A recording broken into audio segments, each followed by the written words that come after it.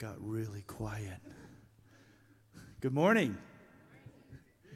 Good morning. Greetings. Hey, good to see everyone this morning. You came even though it's Super Bowl Sunday. Some people are, just like, can't miss anything, so they're already getting ready. But hey, it's good to see everyone this morning. If you come, are you ready to worship this morning? Yes. Amen. It's just great to be here. I'm still alive without my wife at home. The house is getting messier and messier. Oh no, it'll be clean before she comes home.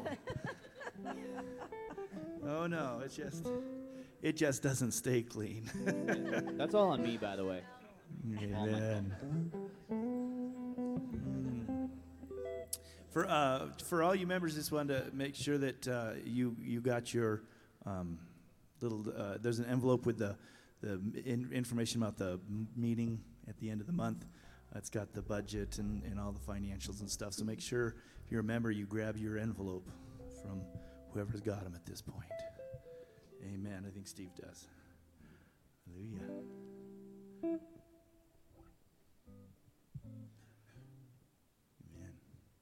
Who would like to open in prayer today? Don't always ask for them for the congregation, but someone want to open in prayer? Sure. All right, thanks, Steve. Heavenly Father, we just come before you to give thanks for you. Thank you, Lord. And to lay ourselves and our lives before you. We ask a hedge of protection around our families that aren't with us. And we ask that you help us keep mindful of everything and be in line with you. In the name of the Father and the Son, thank you, Jesus. Amen. Amen. Let's stand and worship the Lord this morning, for He is good. He is amazing. Amen.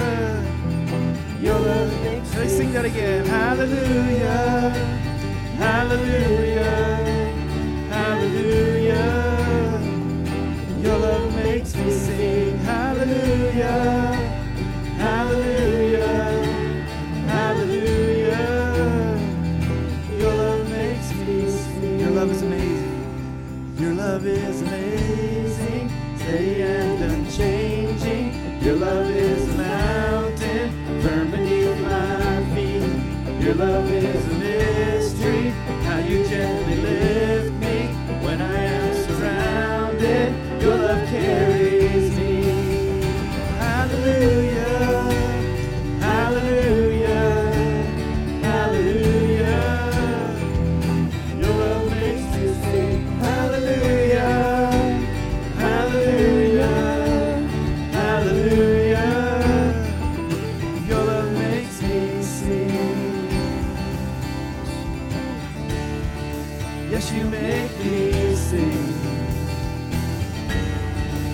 Lord, you make me sing, sing, sing. How you make me sing. Hallelujah, hallelujah, hallelujah. Your love makes me sing. Hallelujah, hallelujah, hallelujah. Your love makes me sing. Hallelujah, hallelujah, hallelujah. Your love makes me sing.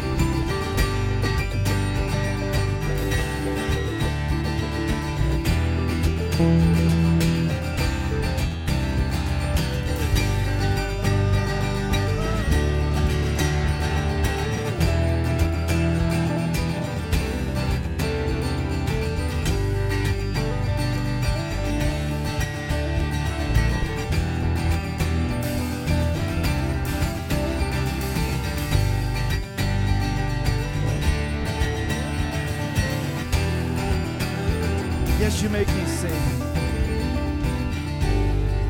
Yes, you make me sing. Lord, you make me sing, sing, sing. How you make me sing. Hallelujah, hallelujah, hallelujah. Your love makes me sing.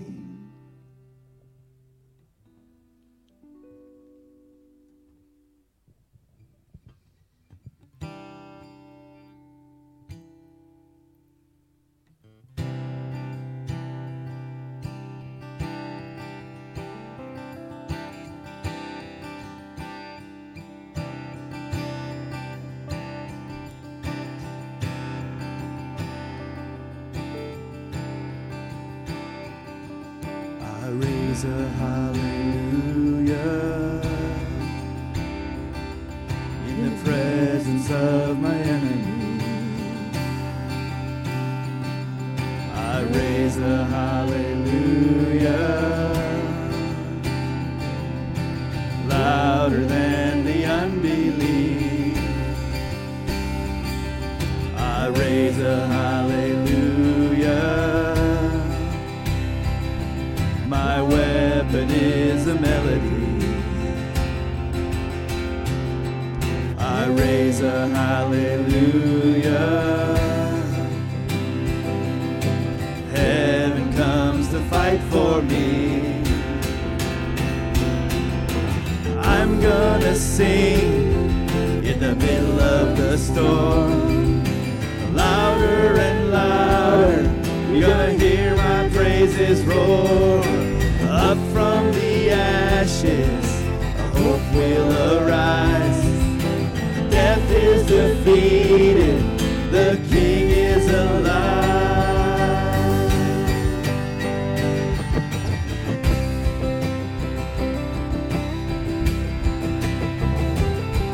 I raise a hallelujah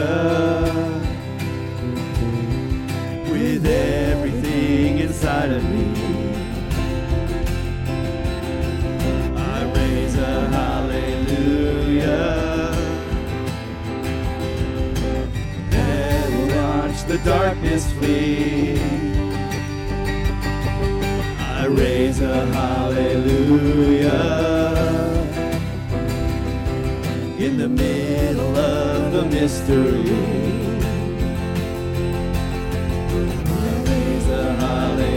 Hallelujah. Fear you lost your hold on me. I'm gonna sing in the middle of the storm. Louder and louder, you're gonna hear my praises roar. Up from the ashes, hope will arise. Death is defeated, the King is alive.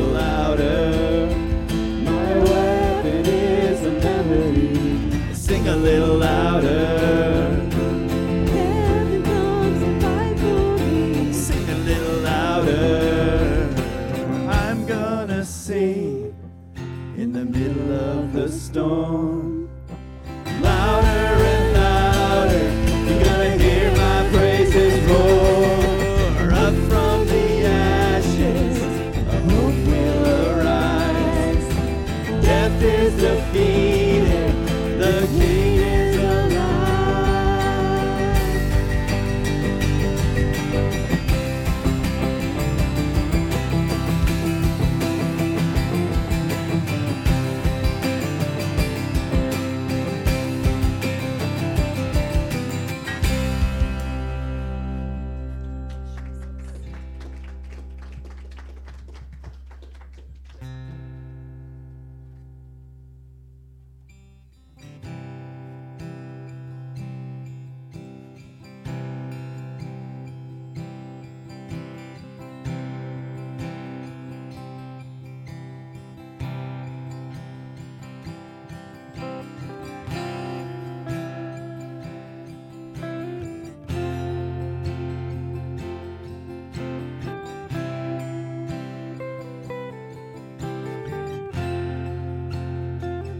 How great the chasm that lay between us. How high the mountain I could not climb. In desperation, I turned to heaven and spoke your name into the night. Then through the darkness, your loving kindness tore through the shadows of my soul. The work is finished, the end is written, and Jesus Christ, my living hope.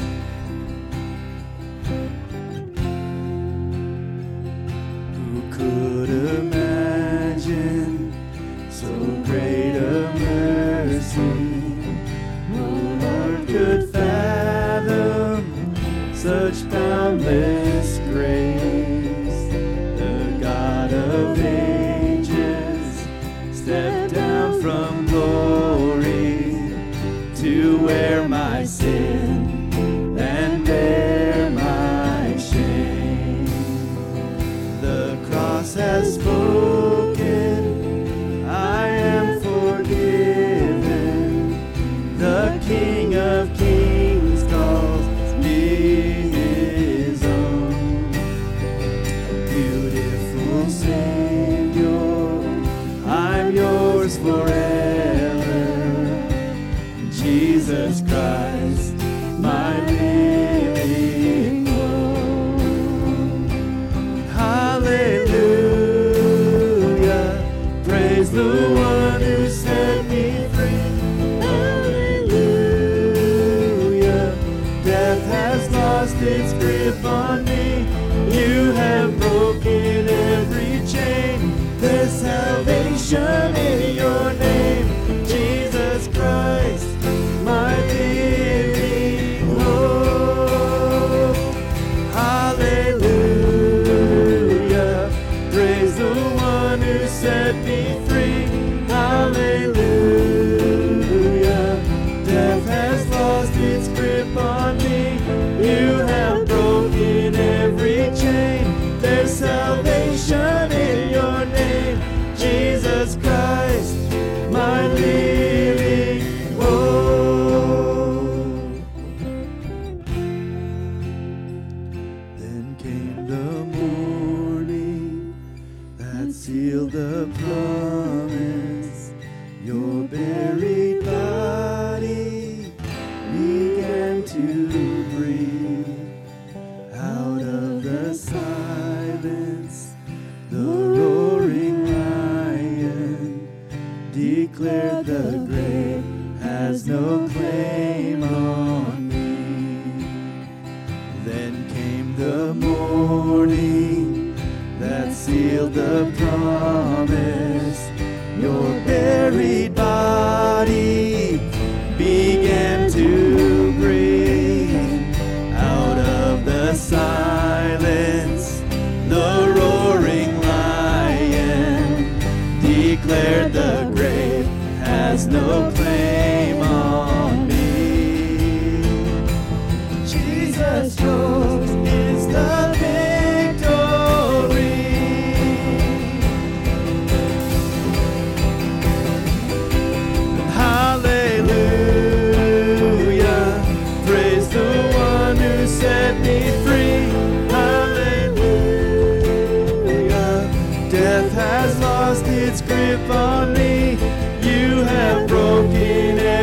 chain. There's salvation in your name, Jesus Christ, my living hope. Hallelujah, praise the one who set me free. Hallelujah, death has lost its grip on me. You have broken every chain. There's salvation in your name, Jesus Christ, my living hope. Jesus Christ, my living hope. God, you are my living hope.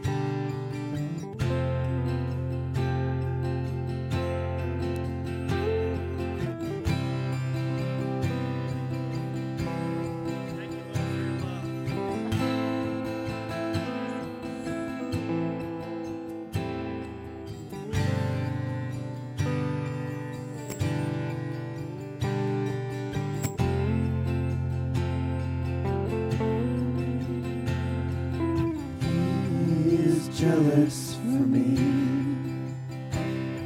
He loves like a hurricane.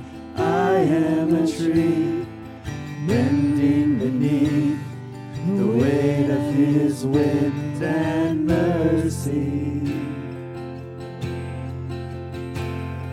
When all of a sudden I am unaware of these afflictions eclipsed by glory, then I realize just how beautiful you are and how great your affections are for me. And oh, how he loves us all. Oh, how he loves us. How he loves us all.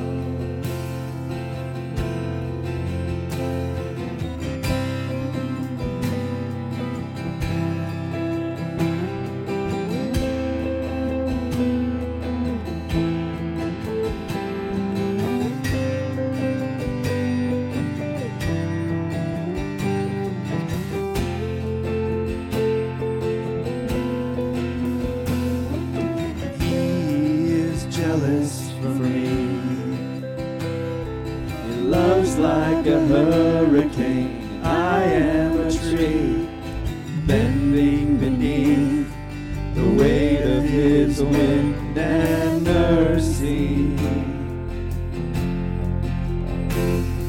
When all of a sudden I am unaware of these afflictions eclipsed by glory, and I realize just how beautiful you are and how great your affections are for me. He loves us. Oh, how he loves us. Oh, how he loves us. Oh, how he loves. We are his portion. We are his portion, and he is our prize, drawn to redemption by the grace in his eyes. If his grace is an ocean, we're all sinking. So heaven meets earth like an unforeseen kiss. My heart turns by the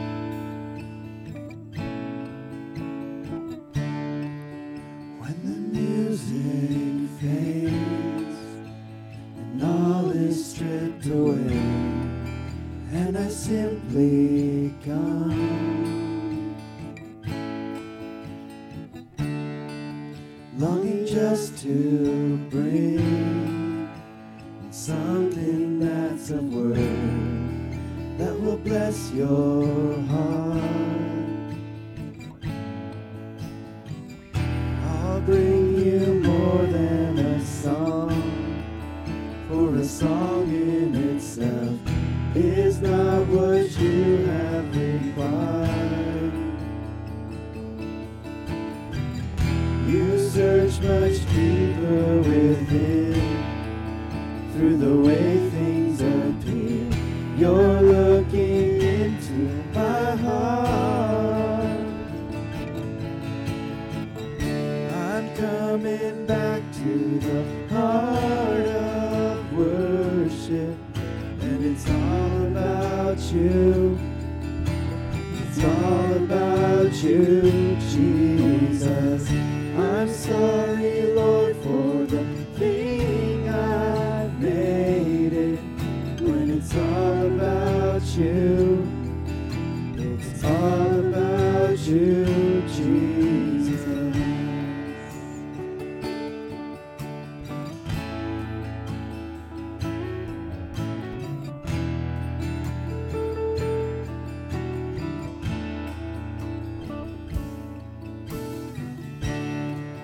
King of endless worth, no one could express how much you deserve.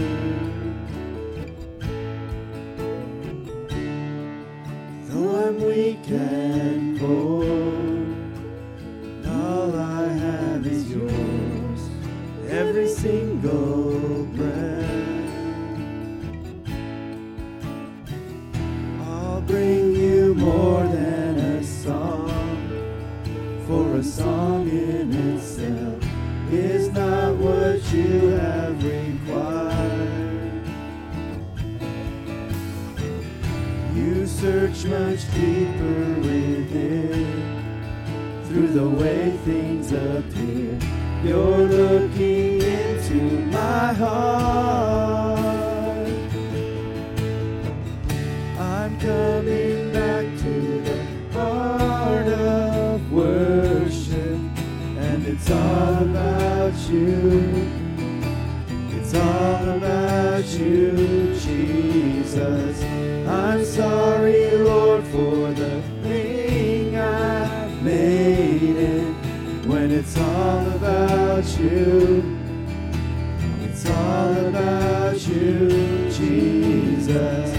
I'm coming back to the heart of worship, and it's all about you. Yes, it's all about you, Jesus. I'm sorry, Lord, for the thing I had made it. When it's all about you, it's all about you, Jesus.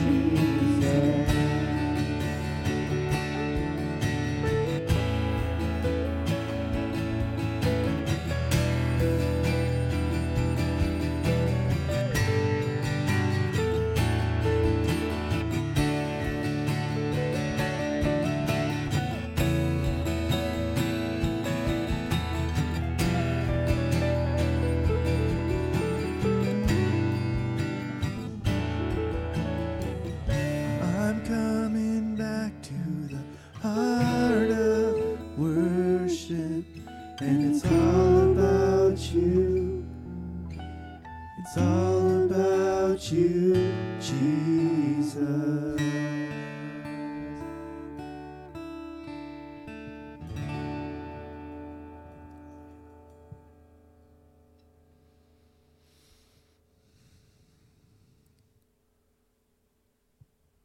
God, that's what we want our worship to be, is about you. God, we want to bring you more than just a song. We want to bring you our whole selves. God, as a sign, as a symbol of our surrender and our love and gratitude to you, Lord.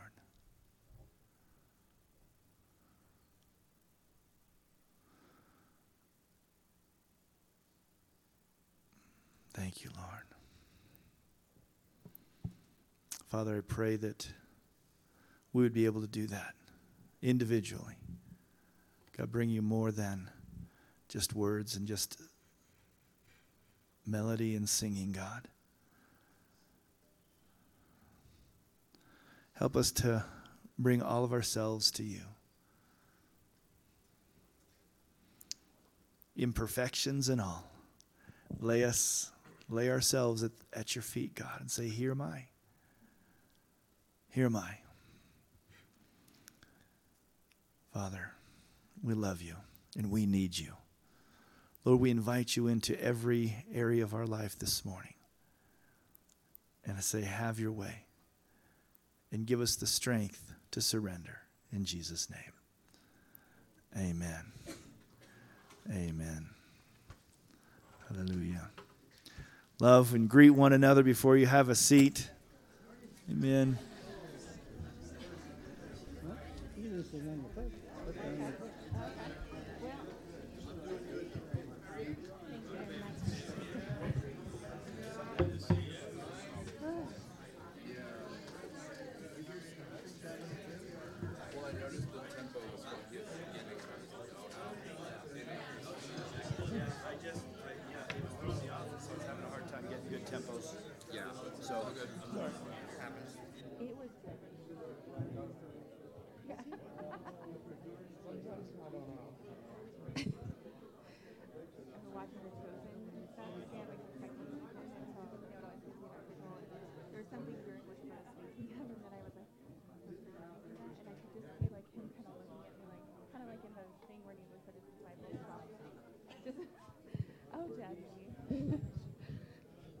Good morning, Journey Church. Thank you, Sam. Thank you. How's everybody doing this fine morning? Good, good. Sam is amazing. Well, a couple announcements for you guys. One is that if you did not get on your way in, we do have a stack of giving statements for those of you that give. I believe they're out in the hallway now, right? Yes, thank you. So please make sure that if you have been giving, that you grab that on your way out today so that you can use that towards taxes or whatever you need it for. The next announcement is we do have a leaders meeting right after service today. It should be fairly brief. So I know we've got the Super Bowl coming this afternoon. I don't know if you can tell who I'm rooting for. I mean, I think I went a little bit overboard. I'm not going to lie. And then the next announcement is that we do also have our annual church business meeting that is on the 26th of February. So it's the last Sunday of the month. And so if you guys hang out after service, we'll have lunch for that and then just get to hear about all the different ministries, the past, the future. And then I was thinking about it too. If you're thinking about maybe wanting to be a part of one of the ministries, this is a good opportunity to hear about what's going on and be praying about maybe how you yourself can get plugged into a ministry here at the Journey Church, because we want to all be the hands and feet of Christ, right, in any way that we can. So I think that's it as far as the announcements go. So we're just going to continue our time of worship and receive our tithes and offerings. And I was thinking about, obviously I'm sporting the Chiefs paraphernalia here. And that is the team that I root for. And I was thinking about how tithes and offerings can actually kind of be like a way that we're rooting for God. Like Jesus is our team. Because a lot of times if you have a sports team, you invest in them in some way, shape, or form, whether it's through sporting their T-shirts or whatever that looks like, going to their games and that kind of stuff. And it's like we want to invest in Team Jesus. And so when we give into our tithes and our offerings, that spreads out to the ministries that we have here at the church. It spreads out to the valley, the community, and even across the globe with our different missionaries that we have. And so we are basically saying, go Jesus, go, when we tithe. And so, just want to encourage you guys in that. So let's go ahead and pray for our tithes and offerings now. Father, we thank you so much that you are the ultimate team leader, God of the world, of the universe. God, that you created us all, and we thank you so much for that. God, help us to be the best cheerleaders possible. in every aspect of our life, whether it's work, with its family, with its friends, in our tithes and our offerings, and even in our worship. God, as that last song reminded us to get back to the heart of worship and that it's all about you. And so, God, we thank you so much for the many ways that you bless this church body and each of us individually. Lord, we ask that you would be glorified in all that is given today. And in Jesus' name we pray. Amen.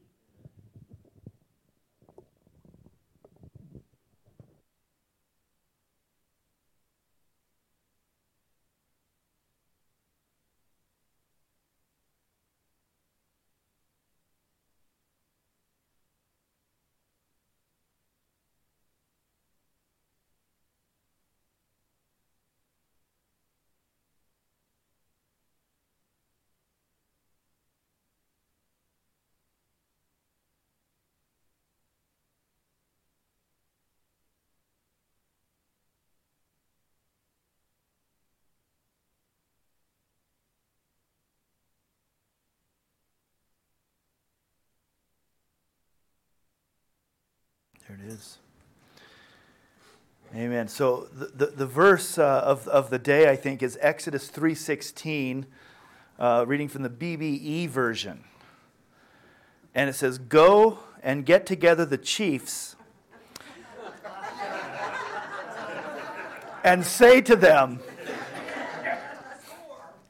the Lord, the God of your fathers, the God of Abraham, of Isaac, and of Jacob, has been seen by me and has said to you, truly I have taken up your cause."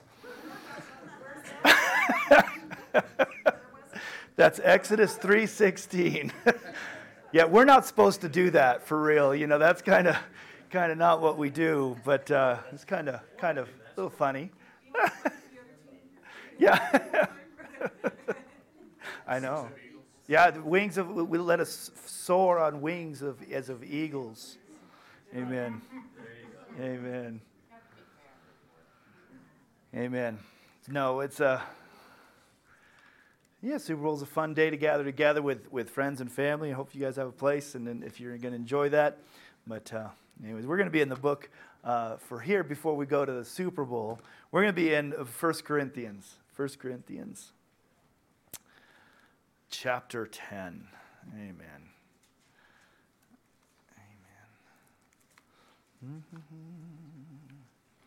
Amen.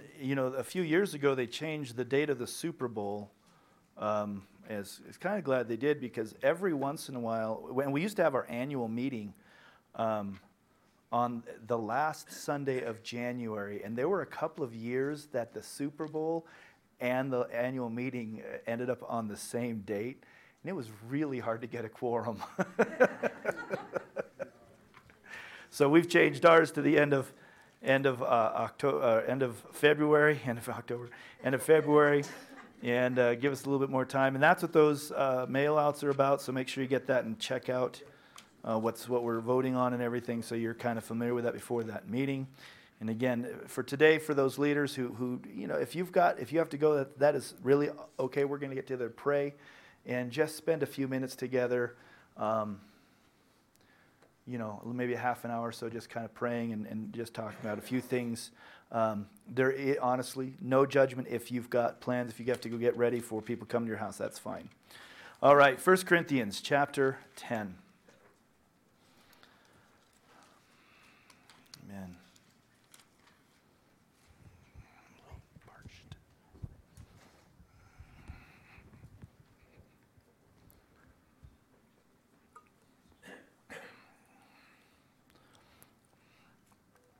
1 Corinthians 10 is a book that sometimes meddles with us. And the Bible really should be that. It's something that should challenge us, and it shouldn't always be easy to hear. In fact, the Bible says that in the end times, people will lay up for them preachers who only preach things that their tickling ears want to hear. We should be challenged in our life. If you want to grow in anything in your life, you should be challenged. If you want to get healthier or get stronger and go to the gym. To have people there to challenge you, to push yourself, is what you need. You need people to help correct your form in order to get stronger and to do it well and not to hurt yourself. In work, if you want to succeed, good businesses, good companies have reviews where they go over your strengths and they talk about your weaknesses, how you can perform better. All of life, we should put ourselves into areas that people can speak to us and tell us the truth and encourage us. And this is what the scriptures do. And it's not always fun. It really can be challenging. And as we've gone for a couple of weeks, and we're going to hit a little bit again today, Paul is talking in 1 Corinthians. We've been spending a few weeks talking about the freedoms that we have in Christ and that we are free in Him. We have liberty. We don't need to be yoked again to bondage. But he goes on to say, but don't ever use your freedom to be a stumbling block for somebody else. Going on to say things so strong as to saying, you can have meat that's been offered to an idol. There is no problem. But if my eating meat stumbles another brother, he said the statement, I will never eat meat again. And we go, wait, what about freedom? I mean, can't we do these things? And Paul's saying you can. Everything is permissible, but not everything is beneficial. He's laying out for us that as believers, we live differently than the world might live. And honestly, we should live differently than our flesh wants to live. We often want to demand our freedoms, and Paul's saying, no, for the sake of the cross, for the sake of the gospel is the word he uses, which is the good news. For the sake of the good news, I will lay down all of my rights if by any means, as we read last week, I'll become all things to all people. His goal was that some might come to faith because of our actions and that none of us would ever hinder the gospel. I use the word, we never want to put up a stop sign in front of the gospel for anybody. And so he's challenging us. He's meddling with me. I hope and pray and believe he's probably meddling with you at different times as we go through here. We're going to find this a little bit more in chapter 10. Now, again, written by Paul to the church in Corinth. The church has been established. He helped to establish it. This church has been amazing. They've also had teachings. We don't know for sure if it was in person or not, but they know Apollos and they know Peter, and they're lining up behind different apostles. This is a church that is growing and is making a difference even in their area. And the church is coming up against the pagan religions and pagan practices. So starting in verse 1 in chapter 10, he goes on and begins to lay out some Old Testament history to the church. And we'll talk a little bit about that this morning. Heavenly Father, as we continue this morning, I pray that you would open up our heart and our ears and our eyes to see and to hear and to understand and to respond, Lord, to your word. Lord, we thank you for challenging, and we thank you that you love us and that there's no condemnation in Christ Jesus, but there is conviction. So, Lord, we pray for the latter, the conviction, and we reject the former condemnation. There is no condemnation. So as we go into this time of the word, we just thank you that you'll speak to us and show us more clearly how to live and how to operate, Lord, in Jesus' name. Amen. Amen. It starts off and says, for I do not want you to be unaware, brothers. We're going to see that term. Some of your versions might even say, I don't want you to be ignorant. And the truth is, honestly, sometimes we are. The church is. We are. The church in Corinth was ignorant. We're going to find that again when we start talking about spiritual gifts. But he says, I don't want you to be unaware. So he wants to help us to understand something here. That our fathers were all under the cloud, and they all passed through the sea, and all were baptized into Moses in the cloud and in the sea, and all ate the same spiritual food, and all drank the same spiritual drink, for they drank from the spiritual rock that followed them, and the rock was Christ. Nevertheless, with most of them, God was not pleased, for they were overthrown in the wilderness. He's going through a lesson here and reminding the people in Corinth that the Jews, the Israelites, were in the wilderness walking with God, watching his miracles. And moreover, Paul is connecting some of these things to the Corinthians, which connects to us. He says, listen, our forefathers, they were all under the cloud. And the cloud is what led them in the day when the Israelites were in the wilderness going. The cloud was what they would follow the cloud by day and follow the pillar of fire by night. God was leading them through that, showing them where to go, even into things and into places and into times that were difficult for the Israelites at the time, leading them right up to the Red Sea where they thought they were going to die.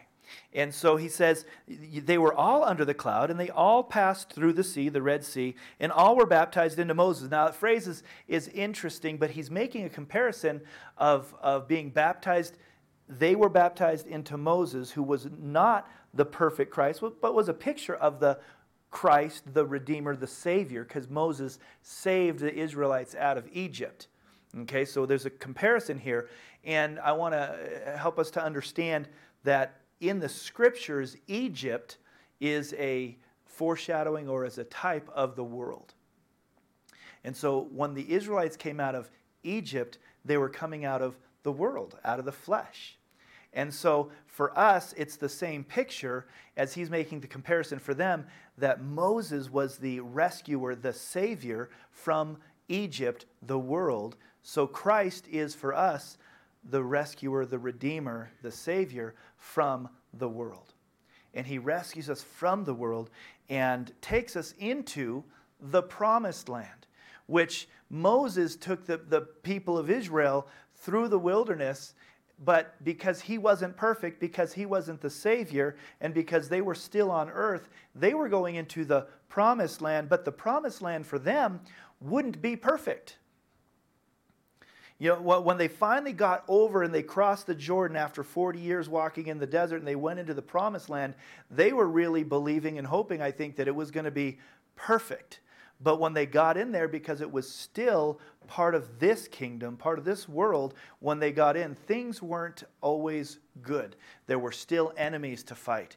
There were battles to win and really battles to lose for the Israelites. They lost some of these battles. And Paul here is reminding them of these the accounts of the Israelites. So they were all baptized into Moses in the cloud and in the sea. And that says they all ate the same spiritual food and drank the same spiritual drink. Paul's trying to help us to understand that as Christians, and he talked about already, he's going to talk about it more, communion, having that fellowship with Christ, the same spiritual food. As believers, we celebrated this just last week. Communion is about fellowshipping with Christ. It's about being in relationship with Christ. And we as believers understand that the communion represents that relationship that we have with Jesus. And for them, they were fed manna from heaven, right? And God provided their food every day. And he says that was the spiritual food. But for us, it's Jesus. And the scriptures teach us that Jesus is the bread of life. And that we, by being partakers of Jesus, being part of that body of Christ, we have fellowship with him. We have that union with Christ. And we take of that spiritual food, which is Christ. And verse 4 says, and they all drank the same spiritual drink. For them it was water out of the rock. For us, we know that Jesus brings living waters to us. He is our lifeblood. He is our drink. He's our the same spiritual drink. And then it goes on, and it says, for they drank from the spiritual rock that followed them. And the rock was Christ. Paul is actually alluding to that the rock in the wilderness was Christ. And he's making a picture that Christ gave them life. You can live without food for 40 days. Some of us could probably live 50 or 60. You can live without food for a long time. You cannot live without water for very long at all. Just a few days and your body is going to be really beginning to shut down radically. That water is Christ, water is life. So when it says that Christ was the rock that kept them alive in a sense, they said that was Christ, that rock. And they were out in the wilderness going, where are we going to get water from? I don't know if you've ever been to the point where you're just like, I just feel like we say the word, I'm dying of thirst. I'm dying of thirst. If you've actually ever been stranded or in the mountains for a long period of time, you really get to the point where like you begin to wonder, where am I going to get water? If you watched any of the Survivor shows, any of the shows, well, the first thing you need to do is you need to find water. You need water and shelter. And water is the most important thing. So you always have to go for water because it's that life. And they're saying Christ was the rock that water came out. Now, some of you don't even know what I'm talking about. So as the children of Israel were wandering around at the very beginning of their journeys, they were without water, and they began to grumble and saying, "What'd you bring us out here to die? There's no water." And so on 2 different occasions, God called on Moses to bring them water.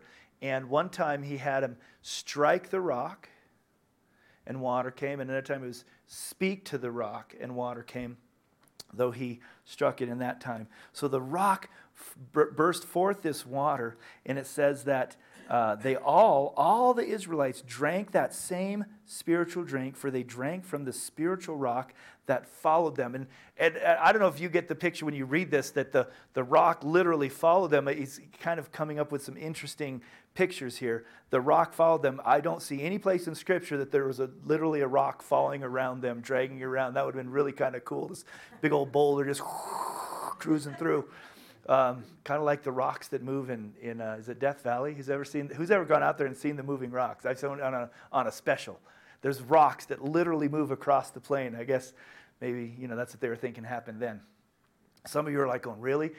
Google it later. Don't do it right now. Some of you are going to go, man, I got to check that out. Rocks that move across the desert.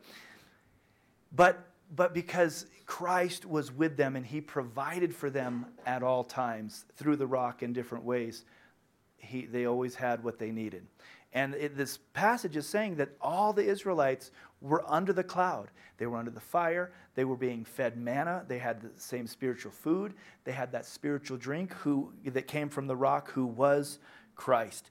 And then he begins to change this a little bit, and he says something that really blows my mind. And he's talking to us as he's talking to the Corinthians. He says, listen, guys, all of our fathers, all of them were under the cloud. In fact, look at this in your Bible if you've got it. And all passed through the sea, and all were baptized into Moses in the cloud and in the sea, and all ate the same spiritual food, and all drank the same spiritual drink, for they drank from the spiritual rock that followed them, and the rock was Christ. When you're reading the scriptures, you try to notice if all of a sudden the same word appears over and over and over again, and you go, what's he saying? Is there a reason for saying all? And there is. All of them. They all saw the miracles. They all drank. They all ate. They all did this. Verse 5, nevertheless, with most of them, God was not pleased. What a huge statement that God was not pleased with most of the Israelites, even though they all witnessed these things. I don't know about you, if you've ever in your life said, sometimes I wish I could live in the Old Testament and see the miracles that God did for them, or live in the times of Jesus to just literally see him heal somebody or cast out a demon or feed the 5,000, because if I could see that, I think my faith would be stronger. If I could just see a miracle that God did, I would walk with him closer. I would have more faith, but I haven't seen it. And we say that, and yet the truth is that in the scriptures, lots of people have walked and lived under the times when God was doing miracles, Old Testament, New Testament, in the times of Jesus.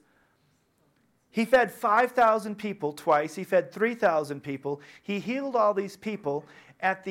After his crucifixion, there was hardly any left, and by the upper room experience, 50 days later, at Pentecost, there were 120 believers gathered together. Where were the thousands of people that saw the miracles? Seeing the miracles doesn't really help. There's a faith that we need to have and have built up in us through the Spirit himself, because all the Israelites, they all saw all of this.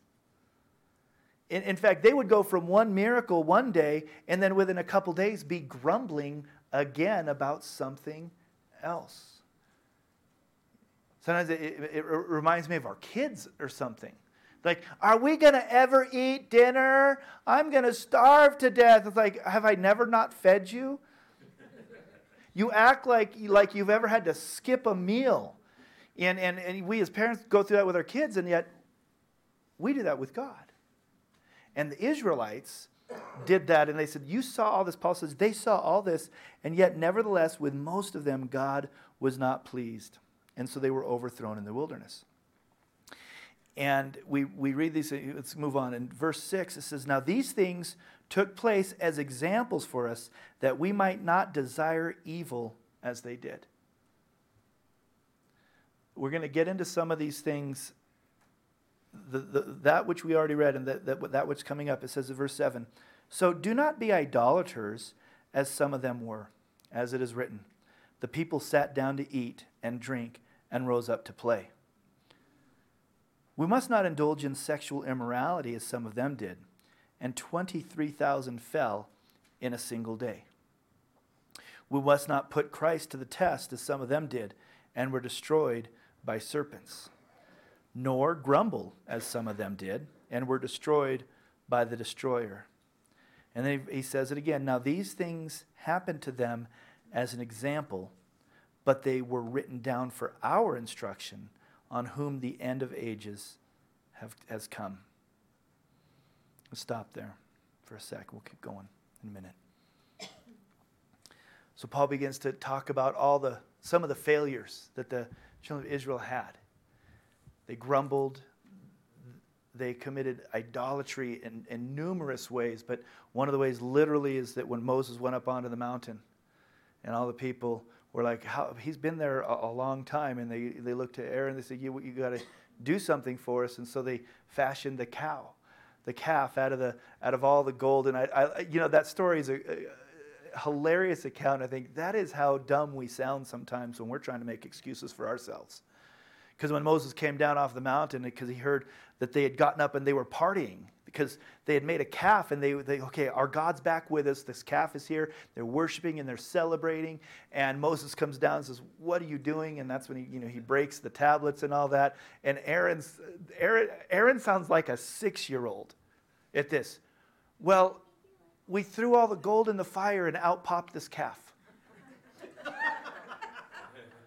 And I mean, if you had kids, you can think of some of the things that little kids say when they get in trouble. They just make up these crazy things like, who ate all the cupcakes? A bird flew through the front door, and it flew around the kitchen, and it grabbed the entire thing of cupcakes and flew right out. I mean, our kids will say things like that. And this is what Aaron, did. It's because we're always trying to push off that guilt. We don't want to feel it, but they committed idolatry. They were worshiping this calf, but we worship things in other ways. We go too far and with just liking something or respecting something, and we actually begin to worship it by putting all of our time and attention on it. Don't be idolaters as some of them were. And they sat down to eat and drink and rose up to play, referring to that. It says, we must not indulge in sexual immorality. He goes on to another one. And there was a time that they all began to engage with sex with people from other nations, and God sent a plague, and a total of 24,000 people died, but 23,000 in the same day. He says we don't do that. We don't engage in sexual immorality. We're not idolaters. And we must not put Christ to the test, as some of them did and were destroyed by serpents, nor even grumble as some of them and were destroyed by the destroyer. He's painting a picture, but these things happen to instruct us. How are we doing with that? How are we doing with the instructions and the warnings and these pictures of what happened in the past? Are they deterring us at all? There's a story in Acts, which I'll confess, it's one of the most challenging, troubling scriptures for me. And it's in Acts, I believe it's chapter 5, when all the disciples, the church was growing, and all the disciples were coming, and they were bringing all of their land and things to sell, to take care of everybody. They were just bringing things and selling it, and so that everyone was living on it, and everyone shared what was in common. They had everything in common. And this the story of Ananias and Sapphira. And it says Ananias and Sapphira, husband and wife team, they had some land and they sold it. And they said, let's not give all the money to the church. Let's keep some of it back, and we'll give some. And when they did that, they were asked, is this all the money you made from the profit of the sale of the land? And they said, yeah, it's all of it. And Ananias died. He just dropped dead right there. He says, you have not lied to man, but you've lied to God. And bang, he falls down dead. And then later, and his wife wasn't with him, so later, she didn't even know he died, and they asked her the same question. So that money that you guys gave, was that all the proceeds from the sale of the land? And they said, yeah. She goes, yeah, that was it. She goes, man, you've lied again. You've lied to God. And she drops dead too, and they go out and they bury her. And the reason I have a hard time with that is Old Testament, no problem. People drop dead like flies sometimes, right? Just lots of people dying, but in the New Testament, that's the only case of somebody dying. And honestly, I just have a problem. I'm like, I don't know what to do with it. It gets me a little afraid, because I'm like, okay, I'm a New Testament Christian. I'm never going to die for lying. Except for them. I don't know what to do with that. So, but it's supposed to serve as an example to us to not lie and to be truthful. And then he goes on, you could have done anything you wanted with that money. It was yours in the first place. The problem wasn't keeping it back. The problem was lying and trying to get credit for something that they didn't do.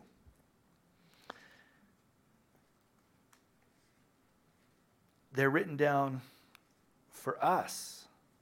And we want to be those who live right and not be those who grumble or fault find or lie or engage in sexual immorality or just doing whatever we want to do. I love that he just quotes that the people sat down to eat and drink and rose up to play. And I'm like, I wish he could have been a little more specific there and said something that didn't sound good. Their idolatry, they said they sat down, they ate, they drank, they rose up to play. And I'm like, sounds like a nice day off to me. But their hearts, they were worshiping the wrong thing in the process, which often is just worshiping the way we want it. This is where Paul comes back to in these passages. See, we talked about this a little bit last week. We hit it again at this week. It's, well, I have that right. I can do it. I can do whatever I want.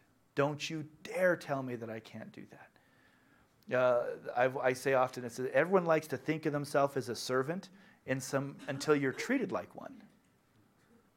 Right? You might come and show up and do something at the church. You could feel great about it.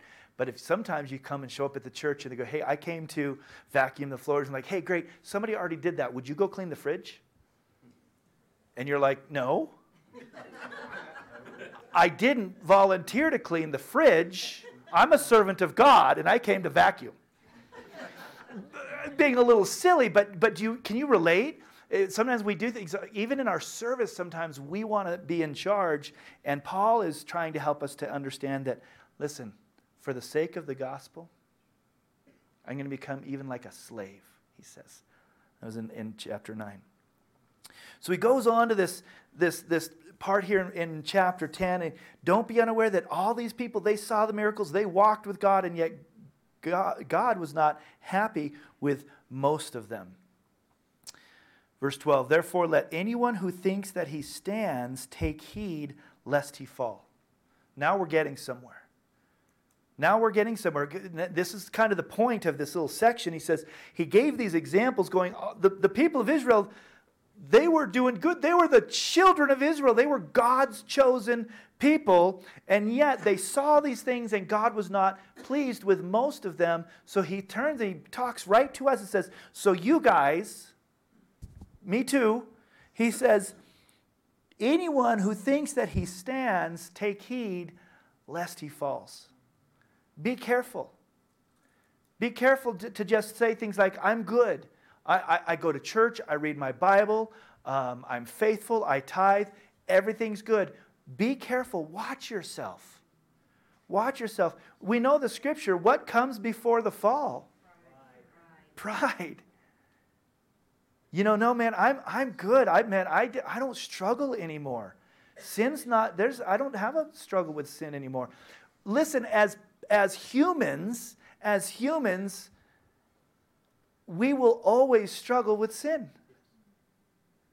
There are some teachings out there that are false. If you find a church that says, listen, if you get close enough to Jesus, you won't struggle with sin. If you read your Bible enough, you won't struggle with sin. It's a lie. Now, as you walk with Christ, as you get stronger, you do things that keep yourself further away from temptation. You learn how to handle the temptation better, but temptation is always there, crouching at your door. Its desire is to master you. It still comes knocking. Telegram. It wants to come into our life in whatever way it possibly can. So therefore, let anyone who thinks that he stands take heed lest he fall. Which is bad news, and then it goes into good news. No temptation has overtaken you that is not common to man. God is faithful, and he will not let you be tempted beyond your ability. But with the temptation, he will also provide the way of escape, that you may be able to endure it. Highlight that. Highlight that. That is so important. Now, there's a good news in that, and there's a tough news in that. This scripture takes away one of our excuses to sin. And that excuse is this: I just couldn't help myself.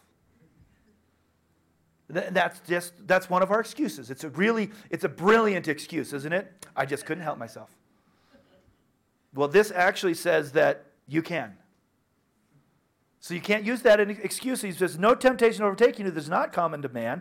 God is faithful, and he will not let you be tempted beyond your ability.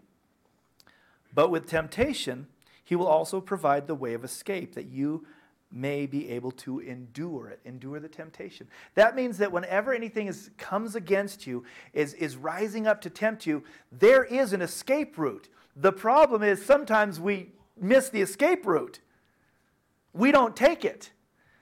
And you get into a place where you maybe have gone so far, missing all these exits that God has provided for you, until it's too late and I just couldn't help myself. We need to pray and ask the Lord, Lord, help me to see the ways of escape that you're providing. There's been times in my life, well, especially when I was younger, and I'm sure they still happen now. I'm hoping I take the escape routes more often than I used to. But I remember some situations where I was in a bad situation and bad things were about to happen. And literally, there was times I was with a group of people that I shouldn't have been with, or was about to go out, and I get a phone call from a Christian. Hey, you want to go hang out? Nope. Because I knew what I wanted to do. No, I've got plans. Looking back, I realized that was my escape route. For you, what is it for you? What was it for you? And what is it for you? It could be as simple as about to make a poor financial decision. And somebody comes up, a godly person, sometimes even not even a godly person, comes up and challenges that decision, saying, I don't think that's a really good thing to do. And you go, yeah, but I want to. I want the new car, I want the new house, I want to dump some money, whatever it is. And my hope and my prayer for all of us is that we begin to recognize when those things come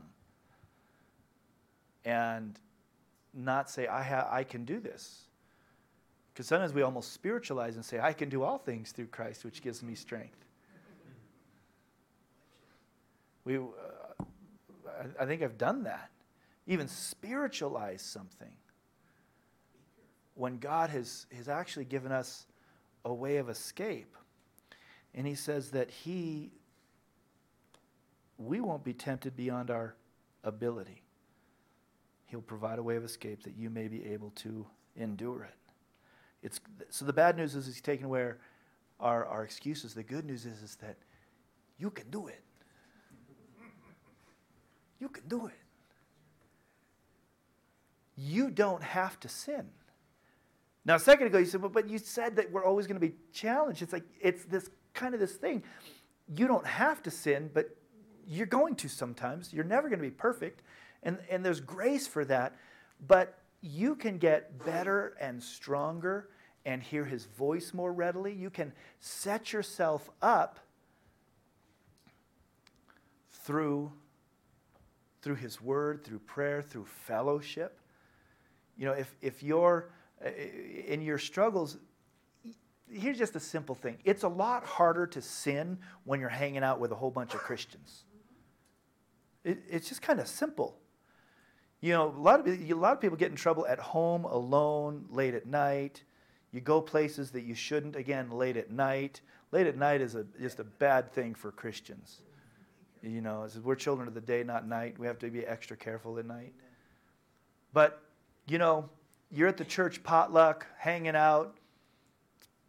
It's just harder to sin, isn't it? Now, I'm not saying you have to always be with Christians, but we set ourselves up. We fellowship with believers. We spend our time in the Word. We get to know the Word of God, to recognize the things of God, and to know the things that we shouldn't be playing with. And we get stronger and stronger. Now, here's the fun part. Just real quick, I want to kind of do this. I've talked about this a lot, and I hope you're beginning to do it in your reading times. You got to take out the chapter differences and the heading sometimes, and then read it again. I did it today, right? We're taking chapter 10. Now, we're going to forget chapter 10 starts there, and that the little verse heading, you know, it says warnings against idolatry in my Bible. And we're going to go back to verse 24. Right before verse 24, he was talking about I can do all things to win some, or not I can do, but I become all things to win some. Starting in verse 24, it says, "Do you not know that in a race all the runners run, but only one receives the prize? So run that you may obtain it. Every athlete exercises self-control in all things. They do it to receive a perishable wreath, but we an imperishable. So I do not run aimlessly. I do not box as one beating the air, but I discipline my body, and I keep it under control, lest after preaching to others, I myself should be disqualified. For I do not want you to be unaware, brothers, that our fathers were all under the cloud." And it goes right into it. This is one of those places, the chapter break hinders the understanding of the chapter. You got to read it together, and you go, he's setting us up to go, listen, we have to take this seriously. There's a race going on. Everyone's running, but not everybody gets the prize. Run in such a way that you get the prize. Don't just beat the air. Be targeted. Know what you're doing. Attack the right thing. Don't just be aimless in your life. And then he goes on, he says, look at all these people. They were in your exact same spot. They were with God. They were doing all these things, but God wasn't pleased with most of them. Why? Well, because they weren't focused. They weren't running the race in a serious way. I think that all of us today could look at the last number of years compared to culture today and say the effect of the church is lessening. We used to have such a greater effect on society, on culture. Now our effect, we really, they don't even want us to have a voice anymore. And many of us don't have a voice. Many Christians don't have a voice because they've really gotten weak in their approach to God. And we live in an everything goes society, and Christians are told to accept everything. And he says, no, there's a real war going on. There's a real race. There's a real fight. And we need to do that. And don't just say because you go to church, you're okay. Watch yourself. Watch yourself. Therefore, anyone who thinks that he stands, watch yourself, otherwise you might fall, knowing that no temptation has overtaken you. Verse 14. So, my beloved, flee. Flee from idolatry. It's one of the ways we combat sin. It's one of the ways we actually do it. We flee. It's okay to run away. People are doing things that are questionable to you, making you feel weak. Go home. Just go call an Uber. Flee. You don't try to say, I just want to see how strong I am.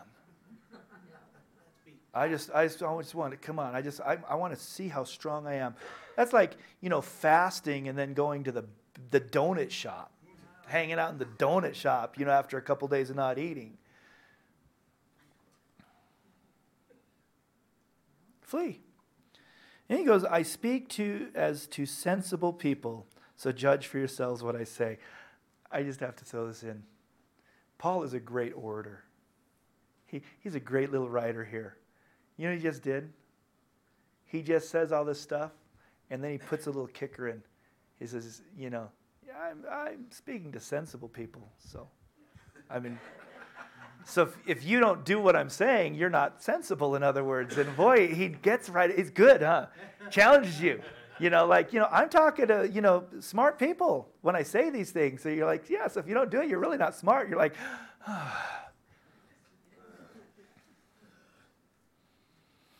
And goes on. I'm going to stop there.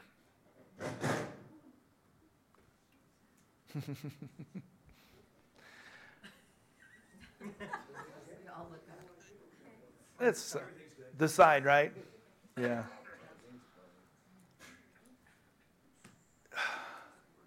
Good Super Bowl message, huh? Ooh. What I want us to walk away from is we can do it. But we have to be aware of what's happening around. We have to be aware. It's, the Bible talks about the enemy a lot. The devil. He's real.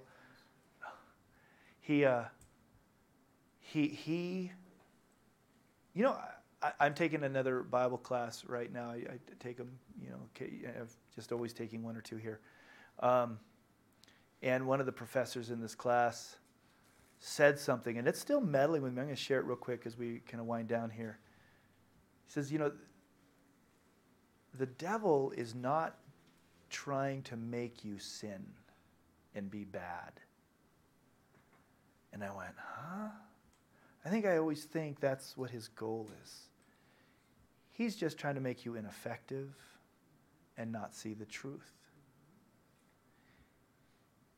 He actually loves it when people go to church and don't change. Church is a great place. The devil loves it when people go to church and don't change because they think they're good. He puts them in this great little spot and says, I don't even have to worry about them. He doesn't. If there are people, if he tries to get to do drugs, I'll never do drugs. I'd never have sex on with anyone but my wife. And they're very moral that way. But he gets us over here and just puts us into this kind of lulling asleep and not understanding the truth of the gospel. I watched something last night. It was actually, it was a Facebook reel, to be honest. I need to find this. It was with the magician Penn. Penn and Teller. And he's an atheist. And Penn was I believe he's an atheist. And they're from Vegas a few years back, but he was talking about Christians proselytizing. And he said the gist of it was he does not understand one bit why a Christian would not try to convert him or any other person. And he's actually angry at Christians. He says that he's kind of angry at them for not trying to proselytize. He says, because they believe they have the truth of eternal life. I don't even understand how somebody who could believe they have the truth of the only way to get to heaven, who wouldn't want to tell somebody else about Jesus. And I'm watching this atheist and getting convicted. He recognizes it. See, that's the enemy. If he can just get us to just kind of do our thing, our little church thing, we become ineffective. And he goes, I got him right where I want him. He doesn't need you to do bad things. He just needs for you and me to be ineffective. So that's why there's a lot of churches that are growing and they're getting really big. And I think the devil's so happy that a lot of people are going to some churches. Because they barely teach the truth there. They don't talk about sin. They don't talk about the importance of evangelism. But for us, Paul says, no, we need to be careful. The enemy, he's there. We need to steer away from sin. We need to do whatever we need to do to promote the good news, the gospel of peace. Watch yourself. And don't worry, you can do it. Over at 13, you can write that in your little column there. And you got to say it with an accent. You can do it. In him, I can do all things through Christ, which gives me strength. Let's pray.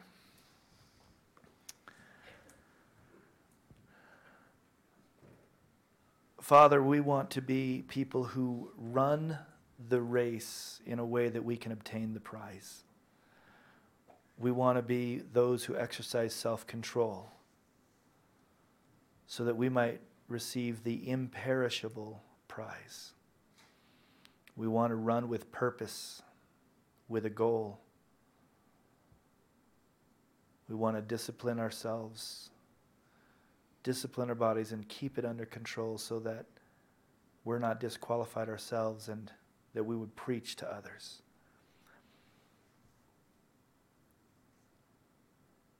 Lord, in our walk, help us not to get so comfortable that we just get on cruise control, cruise mode. Stir us up. The world needs to hear the good news of the hope, the life, the joy that's found in a relationship with you. God, help us to press back into you and stir up that passion ourselves and cause us to be individuals who have a good relationship with you and a passionate relationship with you. Help us to place ourselves in positions that would stir up our faith and our life and our joy in you. We thank you that the Holy Spirit lives in us and strengthens us and enables us to do all things. God, help us to love one another. Love one another greatly. Serve one another. Encourage one another. Spur one another on to good works. Help us to live under conviction and no condemnation. And be those who, when we fall, that we get back up and we run back into the arms of the Father. Bless each one of us with your presence, with the Spirit today. We pray in Jesus' name. Amen. Amen. God bless you all. We'll give about 10 minutes or so. We'll grab coffee, and there's a lot of snacks today. So leave me some. But grab a snack, grab your coffee, love each other a little bit, and then if you're going to stay for the leaders meeting, we'll go.